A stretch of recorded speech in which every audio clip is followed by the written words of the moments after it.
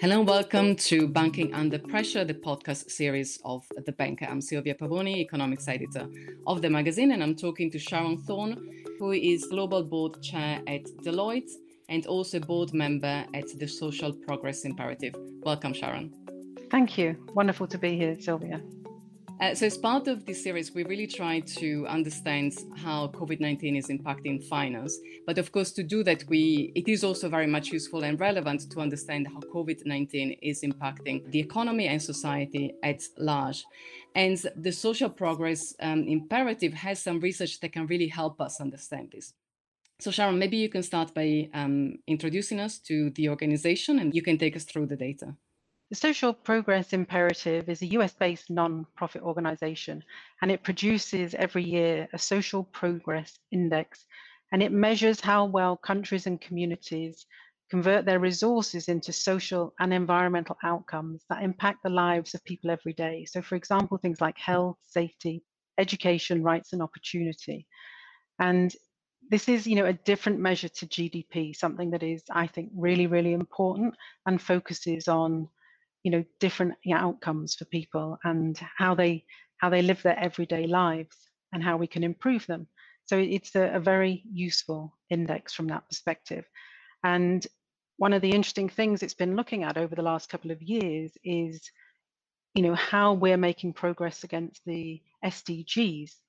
And for example, last year it said on the current trajectory, we will not achieve the SDGs until 2072.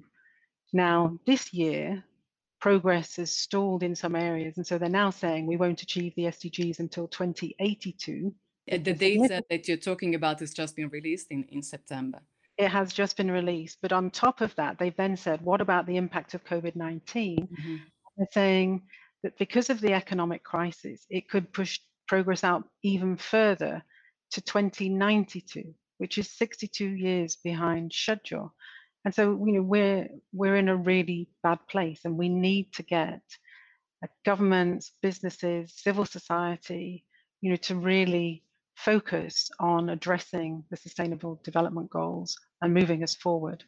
Now, you looked at the implications in terms of the SDGs overall across the world, but you also have quite a lot of interesting data about individual countries.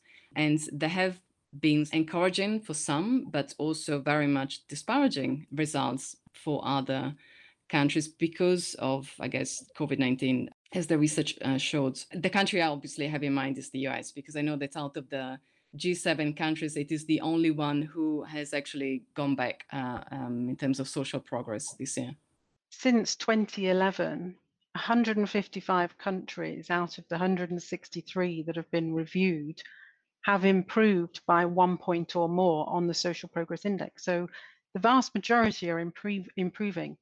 Only 3 countries have declined, and the US, as you've said, is one of those. And given the United States, sort of GDP position, its position in the world, that is an enormous surprise. So it is currently 28th on the Social Progress Index. It was 26 last year. But as I say, over that 10-year period, it has declined overall. And the areas that have really driven that decline are inclusiveness, which has gone down, personal safety and personal rights. So it has seen an improvement in access to information and communication, but that has been far offset by these declines in other areas. And just to give you a little bit more color, in inclusiveness, declines were caused by increased discrimination against minorities, as well as decreasing equality of genders. And personal rights have been seen as declining across the board, with the sharpest declines in political rights and freedom of expression. And on personal safety, the decline has been driven by increases in perceived criminality, while health and wellness has also declined slightly due to decreasing access to quality healthcare.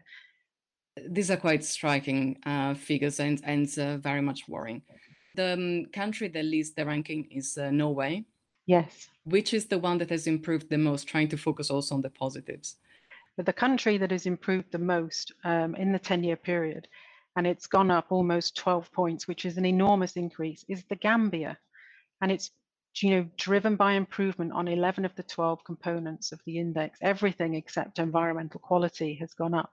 But their largest improvements were around personal rights, which actually bucks the global trend, access to basic knowledge, and access to information and communications. So, there are some very positive stories. There's the Gambia, Sierra Leone, Tunisia, Ethiopia, Nepal as well, have all shown over that 10-year period quite significant progress. And it's interesting that a number of countries are improving ahead of their GDP performance as well. So it shows it's not just about, the money that you make in investments, it's how you choose to use your resources to make a bigger difference for your citizens.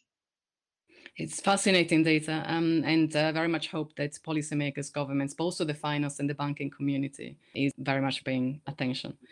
Thank you again so much for your comments, Sharon, and we shall definitely keep an eye out for the next Social Progress Index. Thank you.